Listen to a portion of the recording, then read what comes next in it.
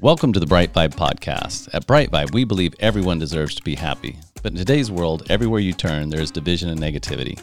At Bright Vibe, we have created a global movement to bring 8 million people together who are inspired to live bright, live bold, and share bright vibes. Alone, it can be hard to change, but together we can change the world. Welcome to the Bright Vibe podcast. So Dr. Heather Sandison, welcome to the show. Thanks so much for having me, Matt. Yes, so happy to have you on. I'm excited to have you on.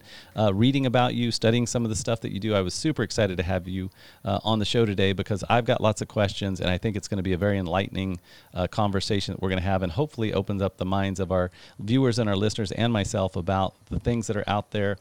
I mean, you're basically an expert in brain health. Can I say that way? You're kind of like neurobiohacking, I think, was part of your bio, but you're a brain expert. Can I say that?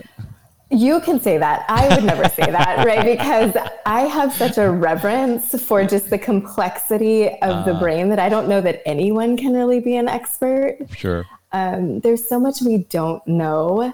And we're certainly learning a lot. And yet what it comes back to over and over again is kind of like the common sense that just isn't common practice, those foundational things. Yes. And so am I a brain expert? I don't know. I sure talk a lot about the brain. Well, then let's tell us about your background then, because you're a naturopathic doctor, but really what's your background?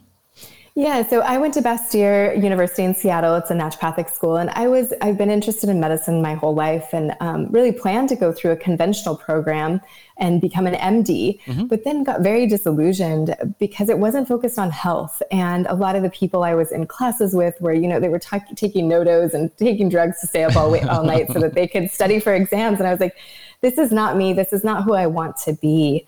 And so learning about the naturopathic curriculum and program, it's a much more complex system science approach where I think that meets the complexity of the diseases, these complex chronic diseases that most people are really suffering with these days. And then the brain space really found me. I didn't intend to treat those with dementia. I didn't intend to go into biohacking or neurohacking. But the opportunities, I was very fortunate early in my career to be introduced to some big thinkers like Daniel Schmattenberger at Neurohacker Collective and some other people who were taking this complex system science approach and integral theory and applying that to health and medicine. And then through that, I was fortunate enough to get introduced to Dr. Bredesen, be trained by him, and start seeing patients who were excited about reversing their cognitive decline.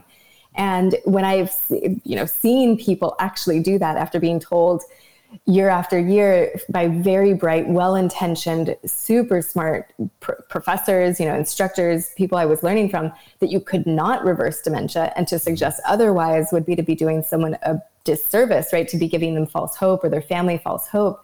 And then to watch it happen right in front of me was totally, completely life-changing, right? How do you commit your life to anything other than changing the story around it when you see that something people have been told is impossible happen over and over again?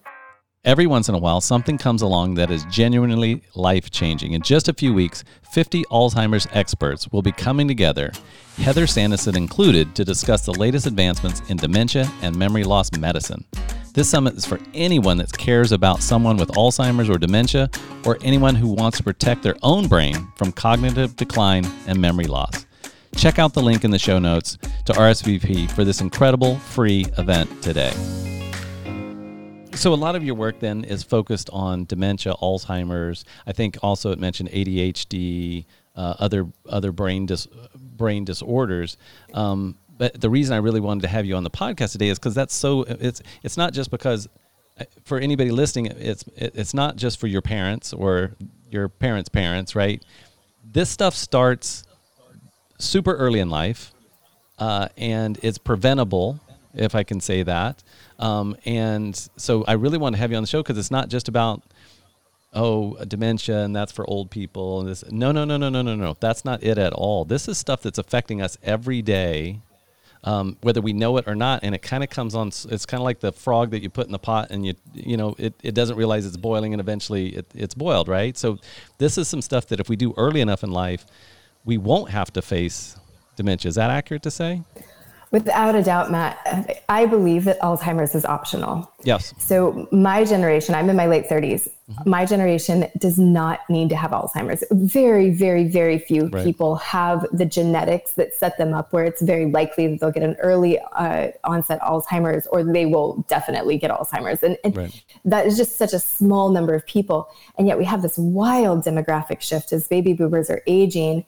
And even for them, there's a lot of dementia that can be prevented. From the Lancet, there's a 2020 article that came out of the Lancet Commission for Alzheimer's. And this got clouded by COVID, of course, because it all came out in 2020. But they claim, this is a very reputable UK-based medical journal from the conventional side, that says 40% of dementias can be prevented by modifiable risk factors. These are things like smoking, alcohol consumption, pollution, so air pollution, diabetes, obesity. So there are things that we know today, and then being in the neurohacking, biohacking space, we just put other layers on top of it. But we know today, from a conventional perspective, so many things we can do to intervene. And as you're mentioning, this isn't just for people over 65. Alzheimer's starts decades before you start noticing you're not finding that word, or you're misplacing your keys. Decades before you notice that your brain isn't working the way it did 5 or 10 years ago. There are changes happening in the brain that we have control over. And so getting started earlier and preventing it is, of course, what I advocate for. We have much better outcomes if we intervene the moment someone starts to notice changes.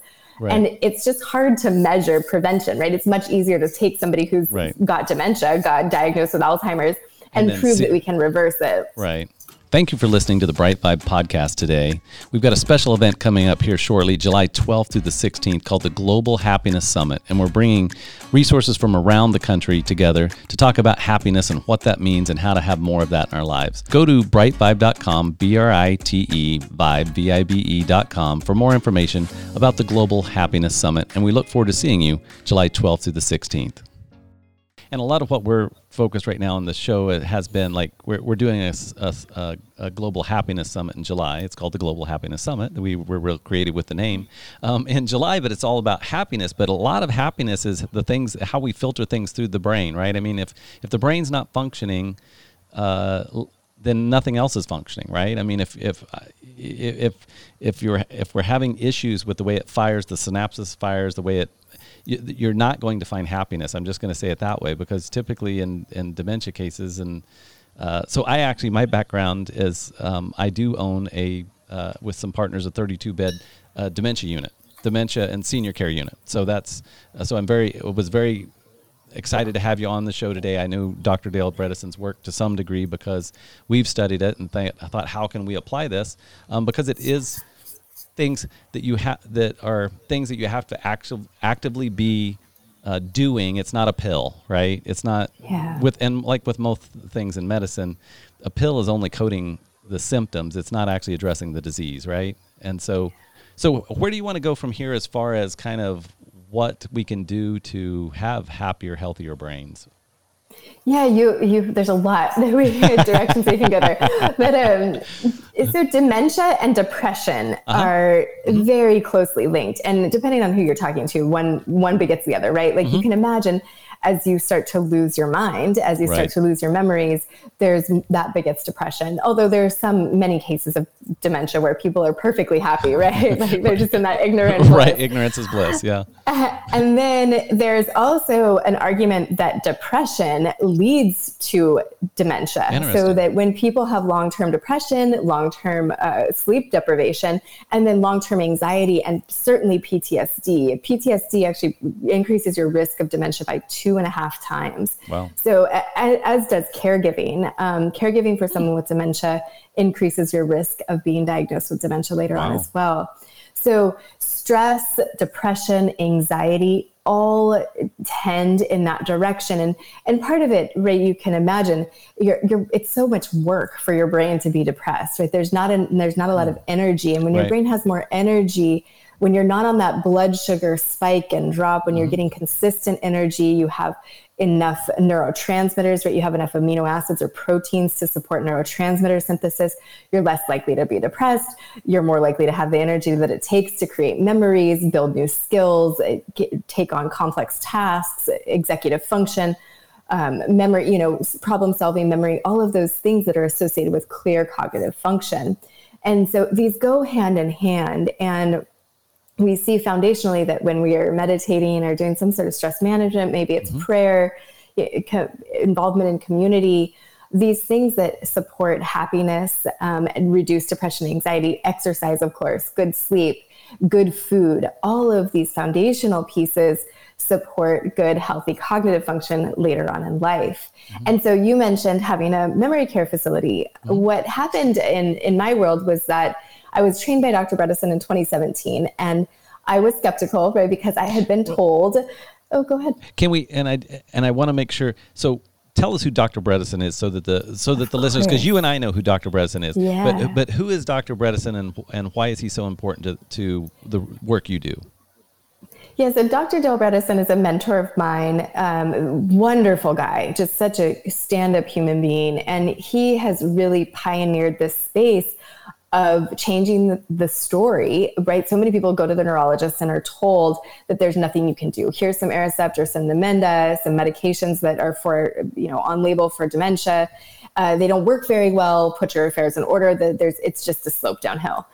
And Dr. Bredesen wrote a book called The End of Alzheimer's. This was published in 2017, so not that long ago, just 5-6 years ago. Right.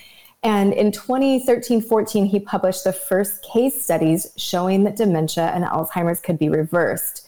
There was another 100 people per 100. They weren't participants in a study. There were 100 cases that were then again published in a peer-reviewed journal, showing 100 times that dementia and Alzheimer's had been reversed. And then they've also done a clinical trial on 25 participants. Where these are participants, they go into a clinical trial. It's a feasibility trial, just showing that it's possible to do this. And what they found were really incredible results. 84% of the time, they are getting improvement in cognitive function over the course of a 9-month intervention on the Bredesen protocol. So that protocol is detailed in his book at The End of Alzheimer's, and also in the End of Alzheimer's program. And he has his most recent book is The First Survivors of Alzheimer's, where a handful of people who have done his protocol shared their personal stories. Wow. So Dr. Bredesen was trained at Duke University, I believe, maybe Yale. Don't quote me on that. But he's an MD who worked for many years in a lab studying, he'll say studying Mouseheimers, studying Alzheimer's in mice, and looking for drug interventions. And he'll tell you his wife is a functional medicine provider, and she was like, where you're going to end up is back in functional medicine, back in naturopathic medicine, looking at lifestyle related interventions. And sure enough, that is the foundation of Dr. Bredesen's protocol. And that's what we do both at Solsari at my clinic. It's what we talk about on the Reverse Alzheimer's Summit that's going live June 14th of 2022. And then it's what we offer an immersive experience in over at Marama. Okay, so let's talk. Thank you for that answer. So let's talk about Marama. And so what led to, so this is a residential care facility that specializes in Alzheimer's and dementia. Is that accurate?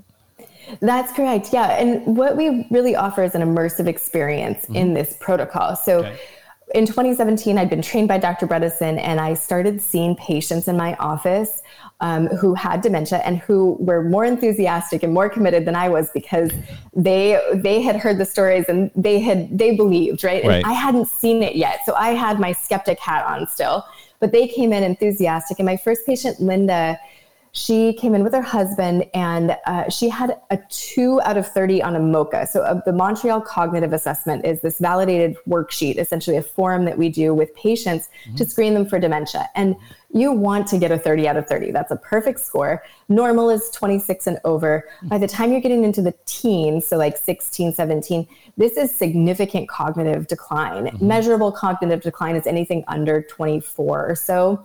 And then this woman, Linda, one of my first dementia patients, she came in with a MoCA of 2. Oh my. So I would ask, very severe disease. I would ask her a question and I could kind of see the wheels in her head spinning. But by the time she went to answer, she had forgotten the question. She might be able to answer with a couple yes or no's here and there, but you could see she was easily fatigued.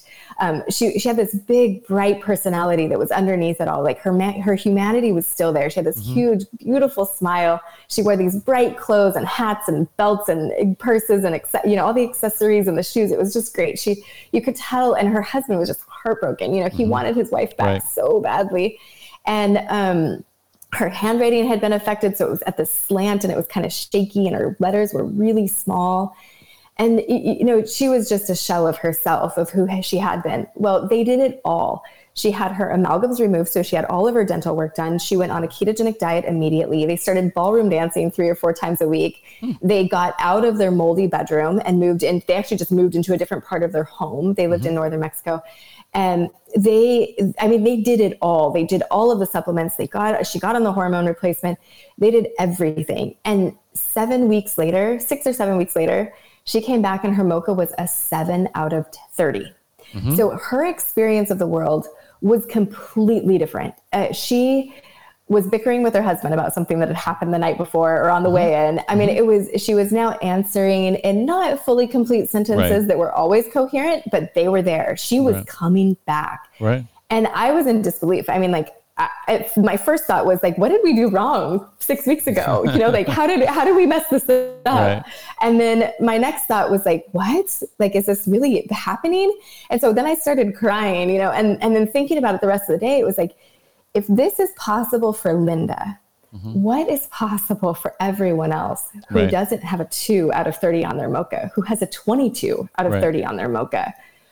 And what we found in the clinic is that when we can intervene when someone's in their 50s, 60s, they've got a 22 out of 30 on the MoCA, or they're getting back to a 30. Really? They're getting back there within 6 and 9 months. Oh, yeah, consistently. It's amazing. And so, then we think like, what's possible for people who are in their 30s and 40s? Right. We never have to consider that. Right. But now this isn't a pill. This isn't easy, right? This isn't hook me up to an IV and I'll never get dementia. This isn't let me swallow a pill and I'll never get dementia. This is, okay, what's the plan? What's the game plan? And that's diet and exercise. And I'm happy to go into that more. But so after seeing Linda, after seeing multiple patients like hers reverse their cognitive decline, I had a little bit of a reputation, and I had people then emailing and saying, hey, I've heard of this Bredesen protocol. It takes work. I really want my uncle or my dad or my mom or my aunt to be getting the benefit of this. Where do I send them? Right. Much of our audience is sort of the sandwich generation that I can completely relate to, right? They've got kids who are in school, they've got a full-time job, they've got a house to manage, and they really want the best for their parent, but how do they juggle it all? And so they're looking for support from an immersive kind of experience. And so when I looked around, there wasn't any place that was doing that. I'm so glad that you have your fingers in a spot, because I'm hoping I'll brainwash you today to completely convert it. I'm hoping you will brainwash me as well. In fact, I'm going to introduce you to people that you can talk to that hopefully brainwash us all. But fantastic, because we need more of them. We have a waiting list of like 12 people right now. So we need more places like Marama where people want this. They want the best for their brain health, right? This isn't rocket science. It's just putting the best of what we know in the science, the best lifestyle, the best food, the best exercise program, the best caregiving in the place where seniors with dementia live. Right. Because as I was having conversations, there was a patient I had who was a consultant for senior living facilities. And she's like, you got to come in and give talks and tell everybody about this. And I was like, but if they're being fed, if they're eating cake and cookies while I give the talk, and that's what's available, and there's TVs on, and it's 3 TVs on every room, it just doesn't work. Right. Yeah. It's information. It's not transformation. Right. And so how many rooms do you actually have there at Marama? Yeah, so we only have 12. So the Marama we opened, this idea happened in 2018. We closed, or I guess it was 2019 was when we the concept came up, and then We closed at the end of 2019. And then we opened our doors March 1st of 2020 and the world shut down the next week. So it's been an exciting ride. I bet. And typically, are you seeing people that are elderly, that are seniors, that already have some cognitive dementia and stuff like that, and they're just really trying to come back from that? Is that kind of what you're treating there? Yeah, so we have a spectrum. When I started Marama it was December of 2019 when we first announced that we were doing this, and we had a wait list. There was a lot of interest, and there was a woman who contacted me who is still supporting a very dear friend of hers who has severe dementia. She has a MoCA of 0. Oh, wow. And so she really wanted her to come to Marama, and I asked her to leave one of our 12 beds available to other people where I had more confidence. Right. And so fast forward, COVID hit and we stayed half full because half the number of residents, half the number of staff, half the amount of risk in terms of COVID. Mm-hmm. So we stayed half full for about 12 months at least. And then, we filled slowly. After that, just making sure that we could keep that risk managed. Sure. So then Kim is her name. Kim reached out again and said, hey, kind of a year into COVID, would you reconsider? Right. And so this patient still has a MoCA of 0. And I said, yes, okay, you're persistent. Let's reconsider. And I agreed. I do think Marama is the best place for her. But, my thought was that we needed people who are kind of in this middle stage, in the 16, 17, 18 on the MoCA stage. Right. So I have more confidence. Yeah. Right. So she moves in and she's essentially nonverbal, very unstable. And she had been doing the Bredesen protocol at home. And I don't know what changed, but she is a miracle. And she read someone's name tag at one point. She just read a staff member's name tag. She spells her name out loud. She said, she's thin and kind of runs cold. And so I go over there and I'll rub her shoulders, and she looks at me and says, that feels good. Right. She has the ability to communicate, say, I'm hot, I'm cold, I'm hungry, communicate in a way that she didn't before. And so my learning from that experience was to never again tell someone there isn't hope. Right. Because I have seen miracles happen too consistently. Now, of course, we have more confidence the earlier on. Well, yeah, you're moving them a percentage of where they're at. You're not necessarily going to go from 0 to 25 or 30, right? Or maybe even 15. I don't know, because the damage, it's kind of like the damage has probably been done at that point, right? It's not as reversible, I would assume. Is that? Yeah, absolutely. That's what we're seeing. Now, that being said, she's been there a year, a little over a year. And so I don't know what's possible in 2, 3, 4 years. I don't know. We're all learning. The other thing that I think is exciting is that there are these the way I think of beta amyloid plaques, sometimes I'm they're my nemesis. I'm why is everybody talking about that when there's so much else to talk about, and it's this dead end. And yet there's this value that I think of the beta amyloid plaques and the tau proteins as being not synonymous with Alzheimer's, but the scar tissue of what forms when there's a why, right? There's a reason, there's toxins or infections or something causing inflammation that then creates scar tissue. And if we can get rid of all the whys and then use these medications, some of the drugs that help break down those amyloid plaques and tau proteins, then we might be able to get even better responses and have people like this patient who's at a 0 out of 30, maybe she could recover completely. Right. That plus stem cells, if we can start to throw a lot at it, then maybe we can. And that's exciting to me. But what's more exciting to me is preventing, just not even having to go there. Right. and so, that's a great segue into, okay, so for the people of us that are walking around, the people that are listening or watching the show, what are the things that we really need to be focused on for our own prevention, and then potentially that we could share with our relatives, family, whatever that may be? So how do we keep from getting dementia? Yeah. So again, this is common sense, just not common practice, right? So Exercise, moderate to vigorous exercise. You want to be getting about 200 minutes a week with your heart rate at about 75 to 85% of max heart rate. So you're pushing it. And then there's 4 different types of exercise. So you have cardio, which of course you want to get, that helps with circulation. You want to get strength, that helps with a lot of the signaling that goes to our brain. What we know from the literature right now is that the best exercise for cognitive function, whether you're recovering from like a traumatic brain injury or a stroke, or you're preventing dementia or reversing dementia, is exercise, physical exercise combined with cognitive exercise. So where you're doing math problems, or you're listing the 50 states and their capitals, or all of the presidents in the right order, whatever it is. And those things sound kind of boring to me, but like if you also are memorizing, you're thinking and doing. Thinking and exercising. So if you can walk, but walking is not enough. So if anyone takes something home from this, if you take one thing home today, walking is not enough for cognitive function when it comes to exercise. And when you can get vigorous cardio, strength, and then some combination of mental effort with physical effort, that exponentially increases the benefits of exercise. And then the 4th thing that you can do, which also is highly beneficial, is contrast oxygen therapy. So a lot of people are familiar with maybe like Wim Hof and like the cold therapies, or with calorie restricted eating, like fasting or intermittent fasting.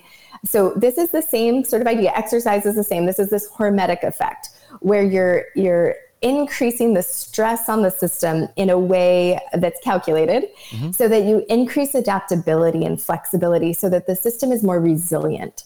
And so you can do that with oxygen. And this is why Olympians, go to elevation to train. Right. That's an erythropoietin effect where you get more red blood cells. But contrast oxygen therapy, where you're working, you're exercising, and you're hooked up to a mask and an oxygen reservoir.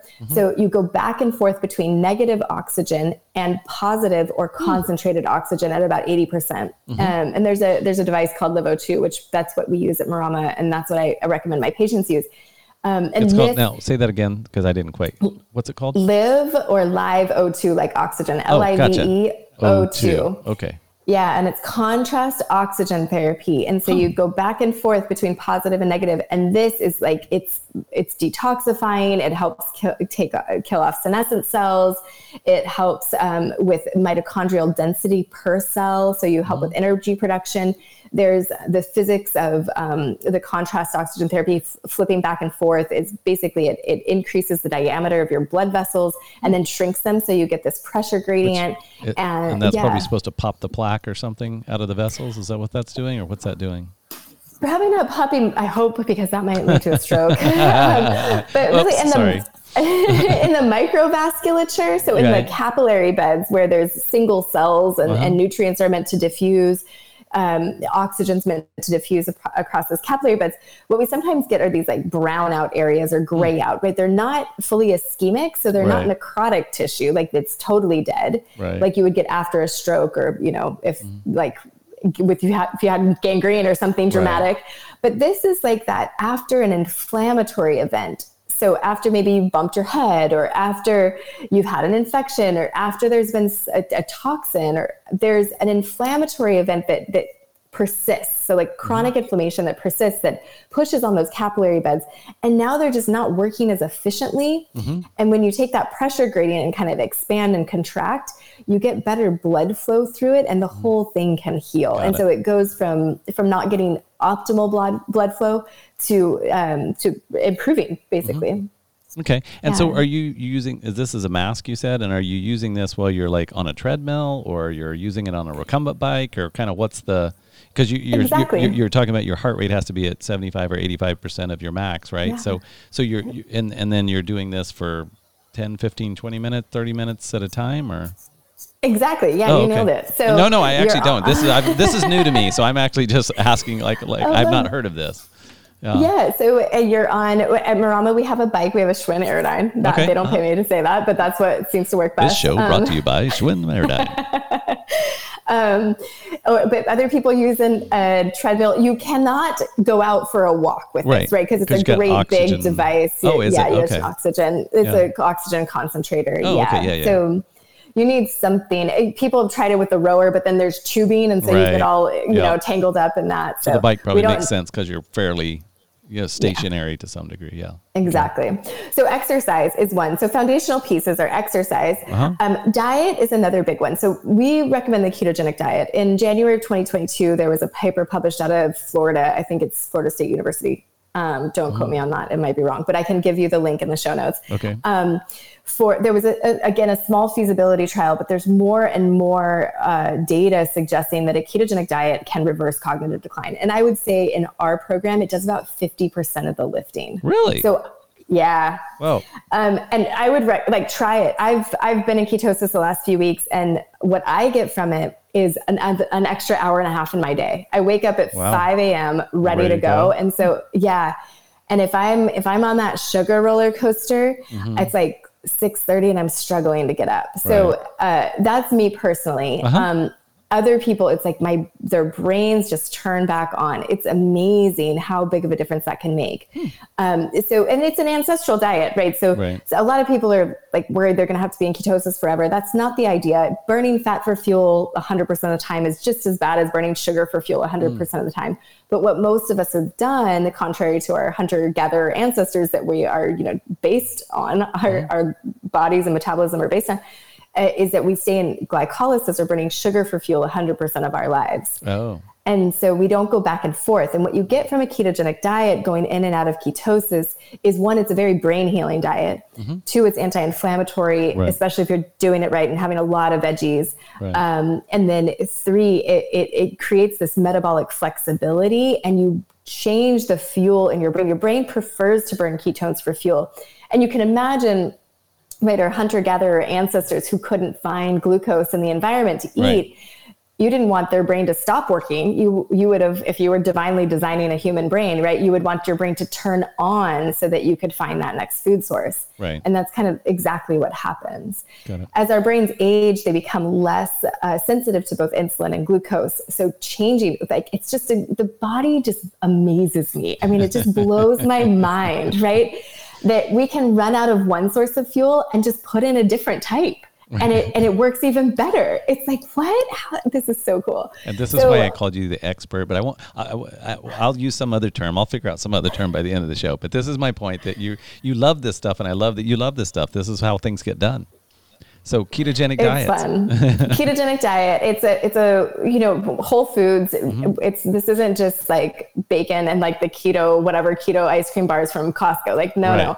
Really like whole foods, good stuff. I had last night, my mom's in town, and I've got her on the ketogenic diet, right? So we had these like lettuce cups with ground turkey and a bunch of veggies and onions and mushrooms, and so filling, so satisfying, so delicious. Fast food in my house is greens, like the leafy greens, the power greens, organic power greens, in a saute pan with some olive oil and salt and whatever good spices you have in the cabinet. See, and like you're even making this sound good. Your passion and your energy is making. Do you want to come on and just do your own cooking show? Because I'm getting hungry just listening to you, and I don't even eat turkey. But I'm like, all of a sudden, I'm like, hey, you know what? That turkey sounded pretty good.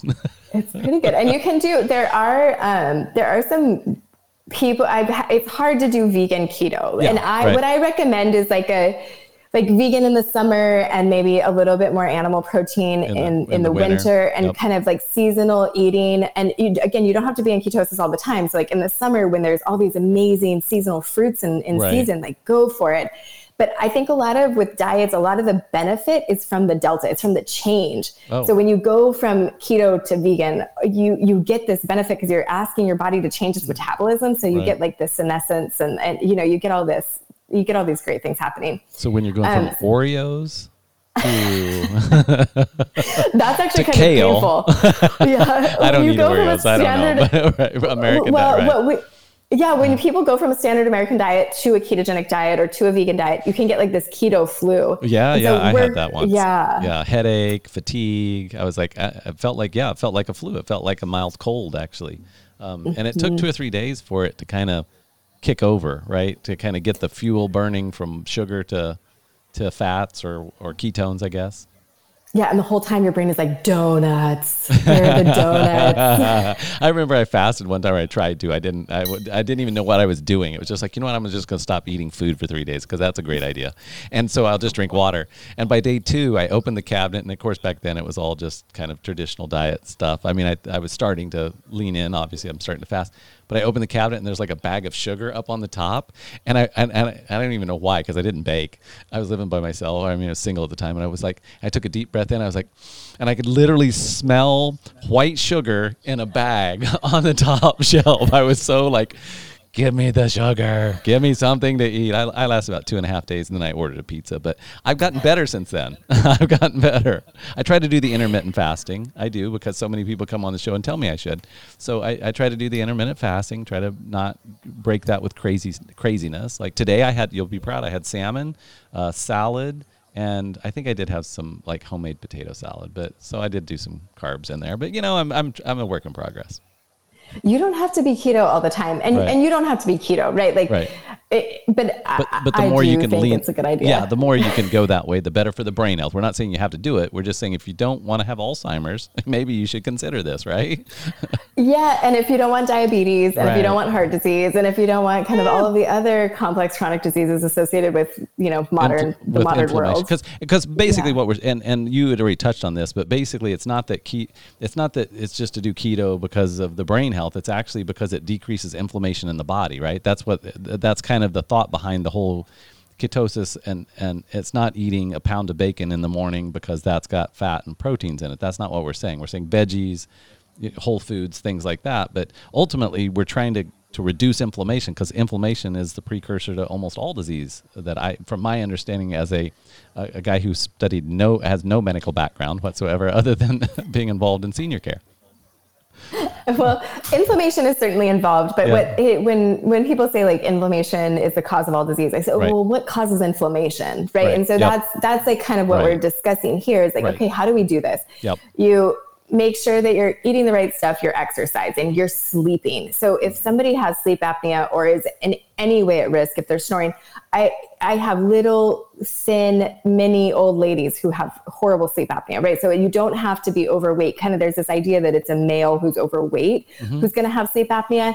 And that's not always the case. And there are these great devices now. You can do a watch with a ring overnight that, beams up to some satellite somewhere, all of your sleep data for some sleep expert to look at, and then tell you if you have sleep apnea. And for people who are Medicare eligible, like all of this can get covered, and you can get a sleep device.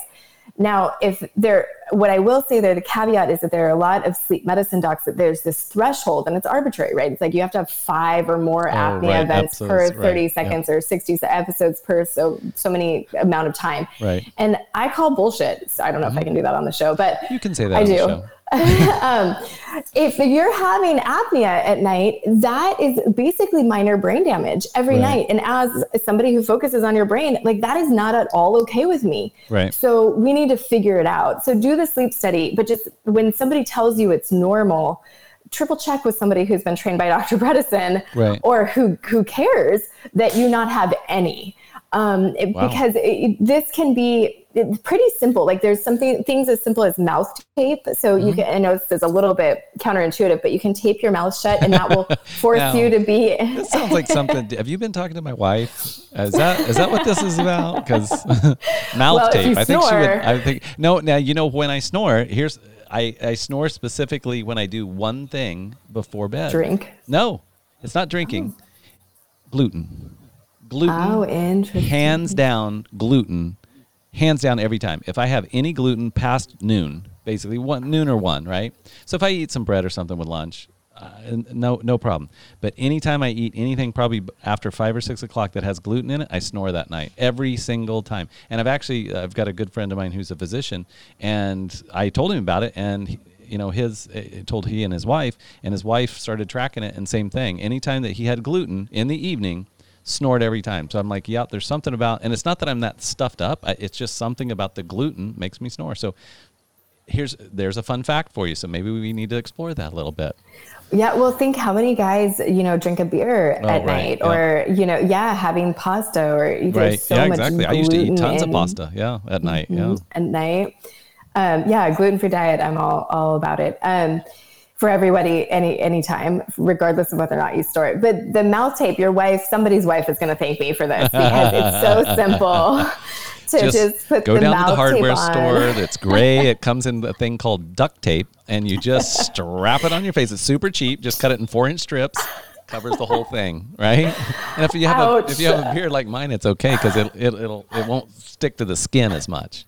But okay, so they make mouth tape. I did not know that. Yeah, don't do the duct tape. That sounds really painful. And it's probably full of chemicals, so probably not the best thing to stick on your mouth all night. Yeah.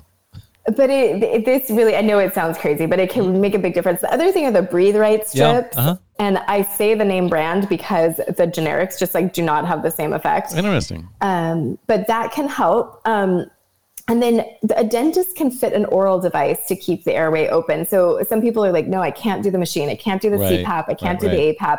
Although my patients tell me that the APAP, the alternating pressure, is the Cadillac of CPAP. So if you're talking to somebody about getting one, or you're looking at one online, get the alternating pressure, because then it adjusts to how the pressure that you need. It's not continuous like the regular CPAP.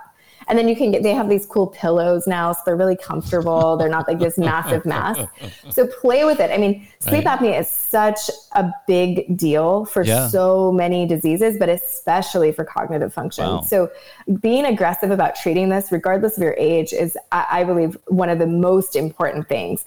Dental work is the other thing. I was having a conversation with a colleague yesterday about how if someone comes into me and they say, I can choose, they have significant dental stuff going on and they can choose between seeing me or seeing the dentist, I say, I love you, peace, go see the dentist. Right. Because that is, health starts in the gut and the gut starts in the mouth. We can't, we're not going to like that. I've not actually heard that. I've had Dr. Gundry on here. I've had several other health experts. I've never heard that the gut health starts in the, and when we say the mouth, you're talking about the gums and the dental stuff. We're not talking about food, obviously, right? But all of the above. But right? I've never heard it said in line with dentistry, I guess is my point. Dentistry is so crucial. I can't tell you how many times I've had a patient where I maybe wasn't pushing hard enough, or I didn't say it in that way, and we just tread water for a year, and we're going like, why are we not getting traction? Why are we not making progress? And it ends up that they've got something egregious going on in their mouth. And then they get it taken care of, and all of a sudden, like, things are turning around, things are better. And it just has happened too many times in my career that I don't, like, now I say it, and I say it's early. Interesting. That is paramount. And so gum disease type stuff, or, I mean, what's happening that's causing the issue, I guess? Yeah, great question. So there's a few things. So one, airway. We talked about airway and how not being able to keep the airway open. And there are dentists who specialize in maintaining that patent airway, especially at night while you're asleep. And then there's mercury. So mercury is extremely neurotoxic, and thank God they don't do this anymore. But in the 80s, 90s, early 2000s, they would put in amalgams. Yeah, I had them. I had a bunch. Out. I did too. And we got to get them out. And then we need to assess if there's a mercury burden. Mercury, again, highly neurotoxic of all of the heavy metals. It's the most neurotoxic. Had that too. Yeah. Because I don't think, so I'm glad. And I want to make this point in the show. You need to visit with a dentist who knows how to take them out correctly, because I just had them drilled out, and guess what? Had mercury poisoning. And that was a whole fun show. So, I need to be retested, honestly, but yeah, so it's not just go to your dentist and say, I need these out, but you need somebody that knows how to dam them, right? They put the stuff in there, and it's because you don't want it to go in basically, if you're just drilling them out, you're just releasing that into your bloodstream. I mean, you're just making it almost from bad to worse, right? It's like what was bad in your mouth is now bad in all of your bone structure and your bloodstream. And your brain. Right? So definitely get them out, but you need to find somebody who knows how to take them out and not poison you. Yeah, I refer to biological dentists. Okay. So that's usually who you want to see. They know how to do it. There's a SMART, S-M-A-R-T is the acronym that's used for how to remove mercury in a way that takes all of that into consideration. And like to your point, the highest risk is when they go in and then they slowly, especially as they get older. So if you've had them in there for 20, 30, 40 years, they degrade, and if you drink something hot or you chew on something hard, they're releasing a little bit of mercury into your system, kind of like on a drip, like consistently. Perfect. Super scary. And then the other scary time is when they come out. And so exactly what you're saying, that's when you have high risk of being exposed to even more. So you want to have that done in a really smart way. Right. And then the third thing is these infections. So we know that P. gingivalis, which is one of the bacteria that causes gum disease, there's basically 4 infections that can happen in the body that directly cause neuroinflammation that can lead to beta amyloid plaque and tau protein formation. So it can lead to Alzheimer's essentially. And it's P. gingivalis in the mouth, herpes, like simplex 1 and 2, cold sores, genital herpes, COVID-19, a lot of us can relate to this, and then Lyme. So Lyme is Borrelia burgdorferi, it's a mouthful. So Borrelia has a neuro-Lyme component that is found, when they do autopsies on people with dementias, the Lyme spirochetes are found in the plaques and tangles. And so one of the things with these plaques and tangles is that they are antimicrobial. And so they're there to protect us. Again, they're like the scar tissue that comes after the why. There's a trigger. And so that scar tissue is being created in an effort to protect your brain. So it's not that the plaques and tangles are evil. They're there to protect you. And what we don't want to do is trigger their formation. And so one of the best ways to do that is to keep our mouths really clean so that we never have that P. gingivalis that can then be introduced into the bloodstream and then go into the brain. Is there some type of symptom to this? I'm not even going to say it. This PJ disease. Is there some type of symptom there? Because I need to know right now. Is there anything? It's like what? You want to look at my teeth, or I mean, what is what's the symptom of that? Because I've not heard of that. Yeah, good. So gingivitis. Oh, gingivitis. Right? This thing okay, yeah, has gingivitis. But also the way I look for it, the way I screen my patients for it is a marker on blood work called LPPLA2. This is a marker that is often associated with gum disease. And what we see is it's a cardiovascular and inflammatory marker. It predicts cardiovascular risk. So strokes and heart attacks can happen often after a dental cleaning or dental work when these bacteria are introduced into the bloodstream. So it can go to your brain. It's also significantly associated with heart disease. So really, and I mean, we've heard this, right? If you don't floss your teeth, you're at higher risk of strokes and plaques and stuff. This is, I hope you've heard this. So I have not, so I'm getting super scared. Thank you for all this. I'm like super paranoid now. My wife, who's a daughter of a dentist, she's in there flossing all the time. She's got dental tools. She's doing her own teeth cleaning stuff. And I'm flossing not very often at all. So now I'm starting to go, oh, great. Increased risk for stroke. So I knew she would outlive me, so that's fine. But I just don't want it to be by like 2 or 3 decades. It'd be nice if we were a little closer together on that deal. I hope this conversation is inspiring you it's freaking to floss your teeth every day. It's freaking me out. So thanks. Floss. I'm just writing that down. Write that one down. Yes, definitely. I did.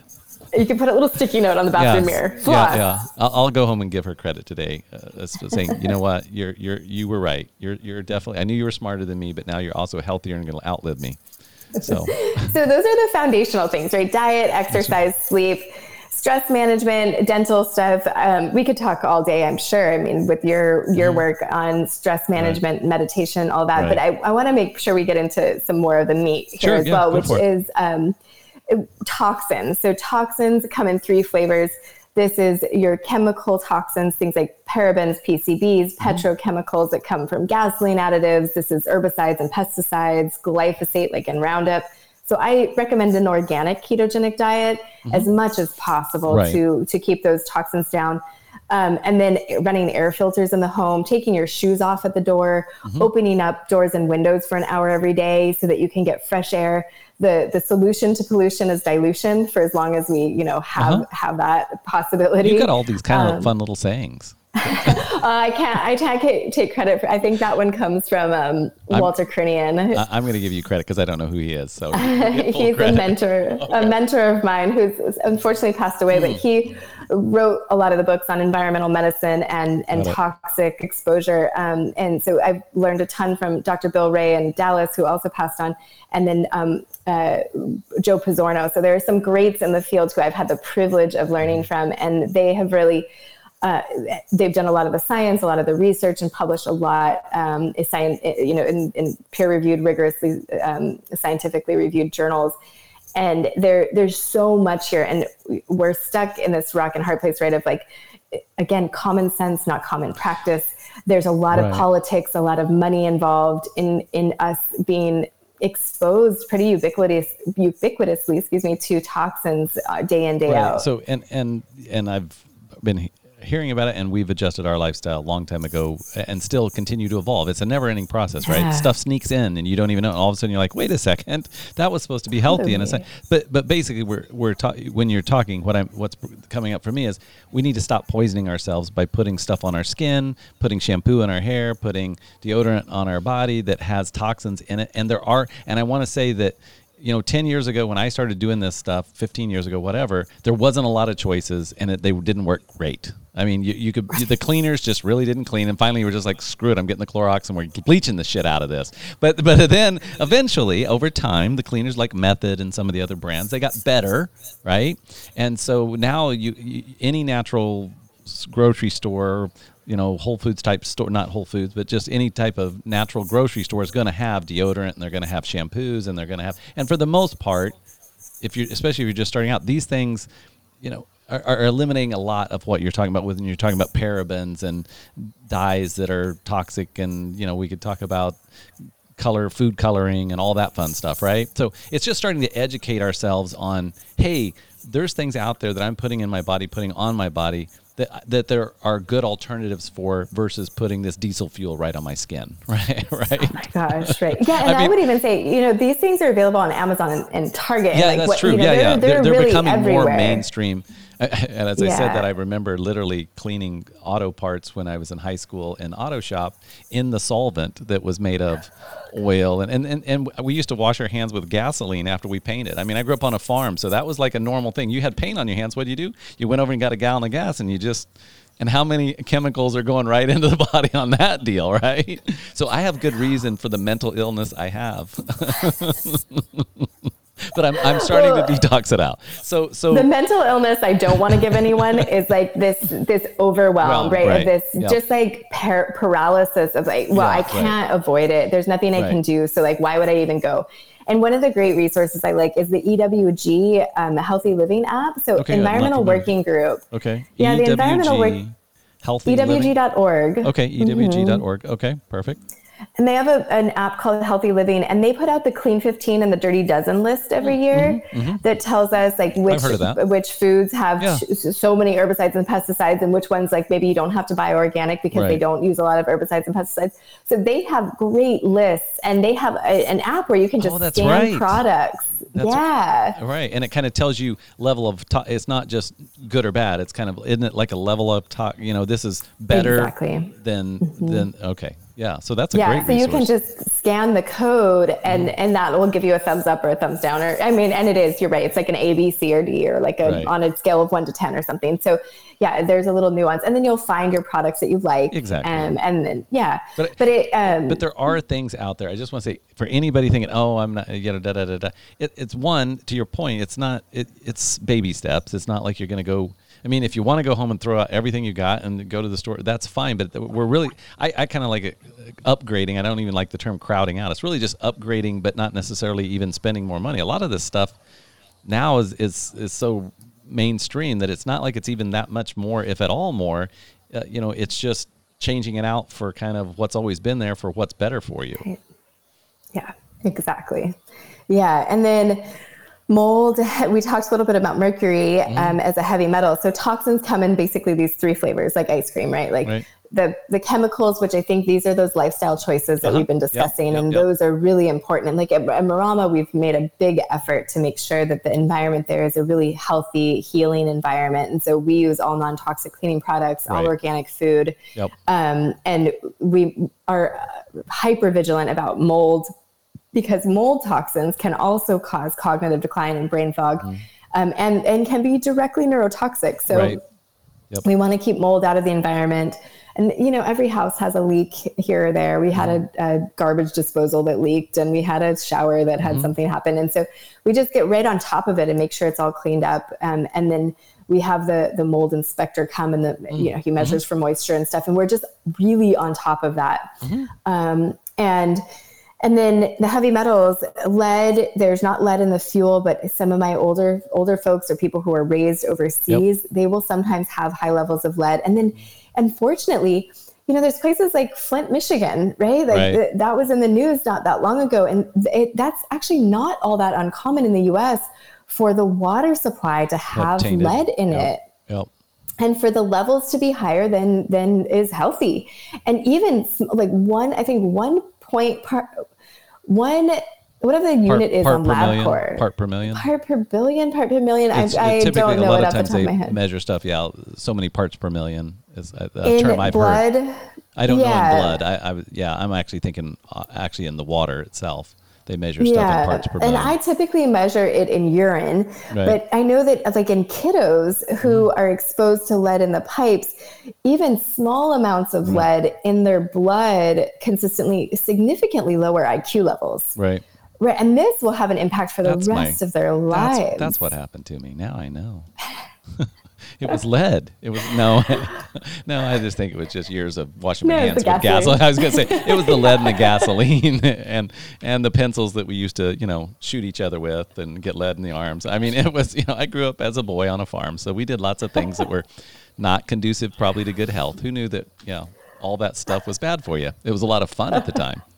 That probably made up for it. It's like all the people in Italy like drinking wine and eating all this gluten, but like they're together and they're having the best time ever, and so it's totally okay. Right, offsets it. Well, and actually we've had Dan Buettner on the show and we've talked about the Blue Zone. So it's as you were saying some of the stuff earlier, I was relating to some of the stuff he said, just kind of about the exercise and the diet, and because they're also doing olive oils and things with healthy fats in them, right? It's not just all bread, they're doing low quantities of like wine that has that's grown right there, and they're not drinking heavily. It's a glass for lunch, and a glass is like 6 ounces or 4 ounces or something. It's like when we think wine, it's like a 12-ounce tumbler or something, and then we refill it 3 times. We're like, this has got to be healthy for me, right?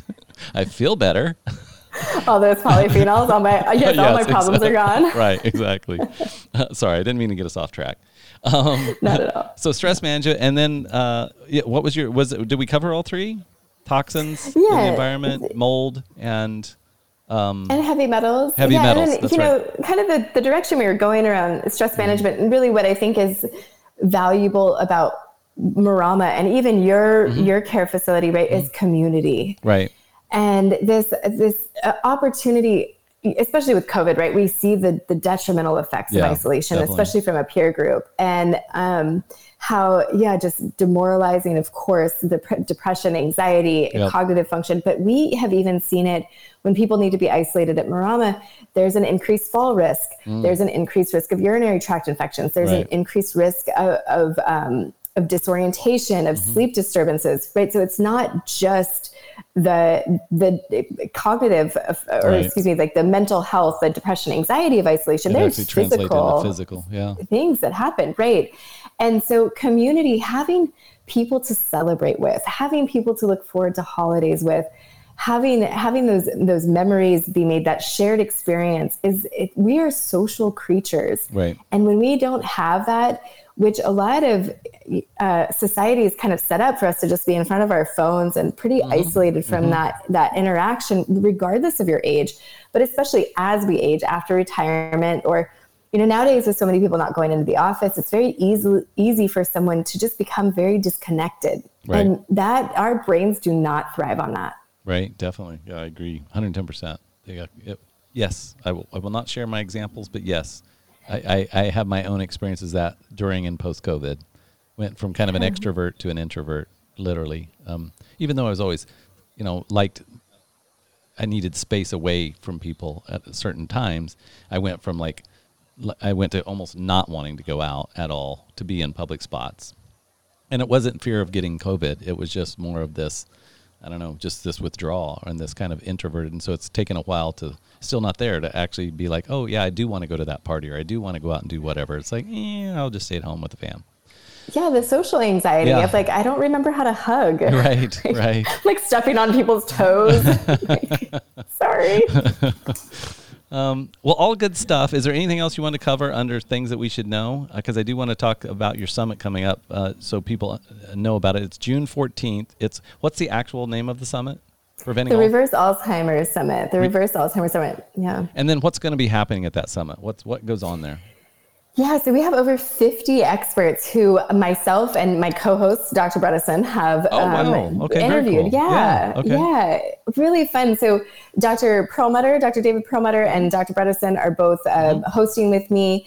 And both Dr. Bredesen and Dr. Perlmutter have children who are interviewed on the summit because they have inspired the next generation to take this baton and run with it.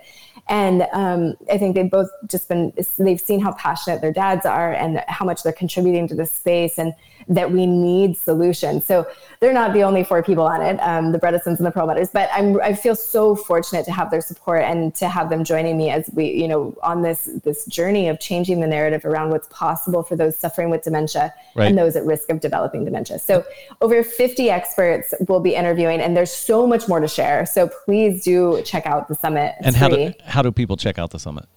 Yeah, so it's the Reverse Alzheimer's Summit /drsummits.com. And can we link to it in the show notes? Yeah, we will. Yeah. In case people are listening and they're just like Googling or whatever, if you Google my name, Sandison, Heather Sandison, and Reverse Alzheimer's, the summit will pop up. Perfect. Yeah, definitely. And then you just sign up, give us your email address, and we'll send you all of the information, and you'll have access to the summit for free from June 14th.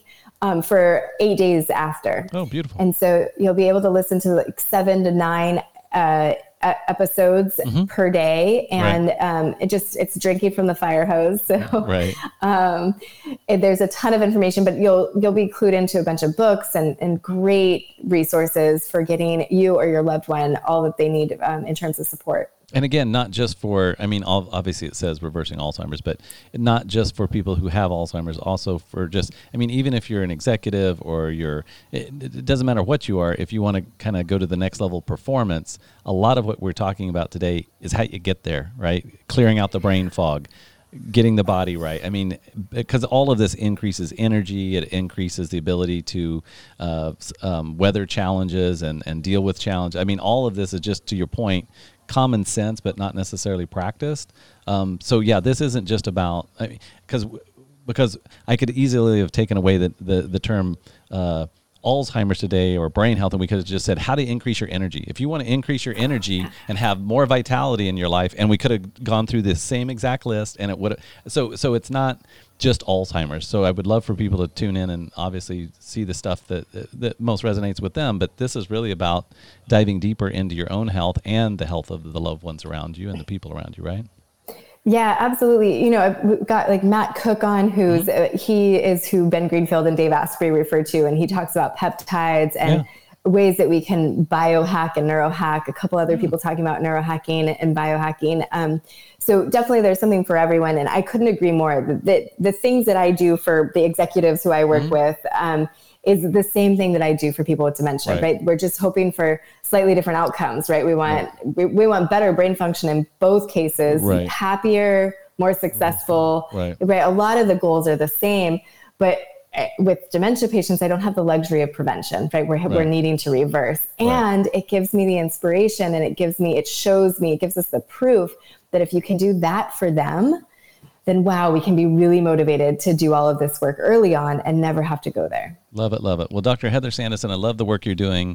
Thank you so much for coming on the show today. We'd love to see more of you. And I'm going to invite you right now to be a speaker at our Global Happiness Summit coming up in July, because I just think this is your work so important, and we would love to share it with more. And the Happiness Summit has a similar format to the Alzheimer's Summit, so we'd love to have that diversity and also your passion and your joy and your energy there too. So if it makes sense for you in the schedule, we'd love to have you on there as well. Oh, Matt, I'd love to be there. Yes, absolutely. Thank you for the opportunity. It's been such a pleasure being here with you today. All right. Well, thank you so much. Thank you for being a part of the Bright Vibe podcast. For more information, go to brightvibe.com. That's BRITE Vibe, VIBE.com. Thank you for listening.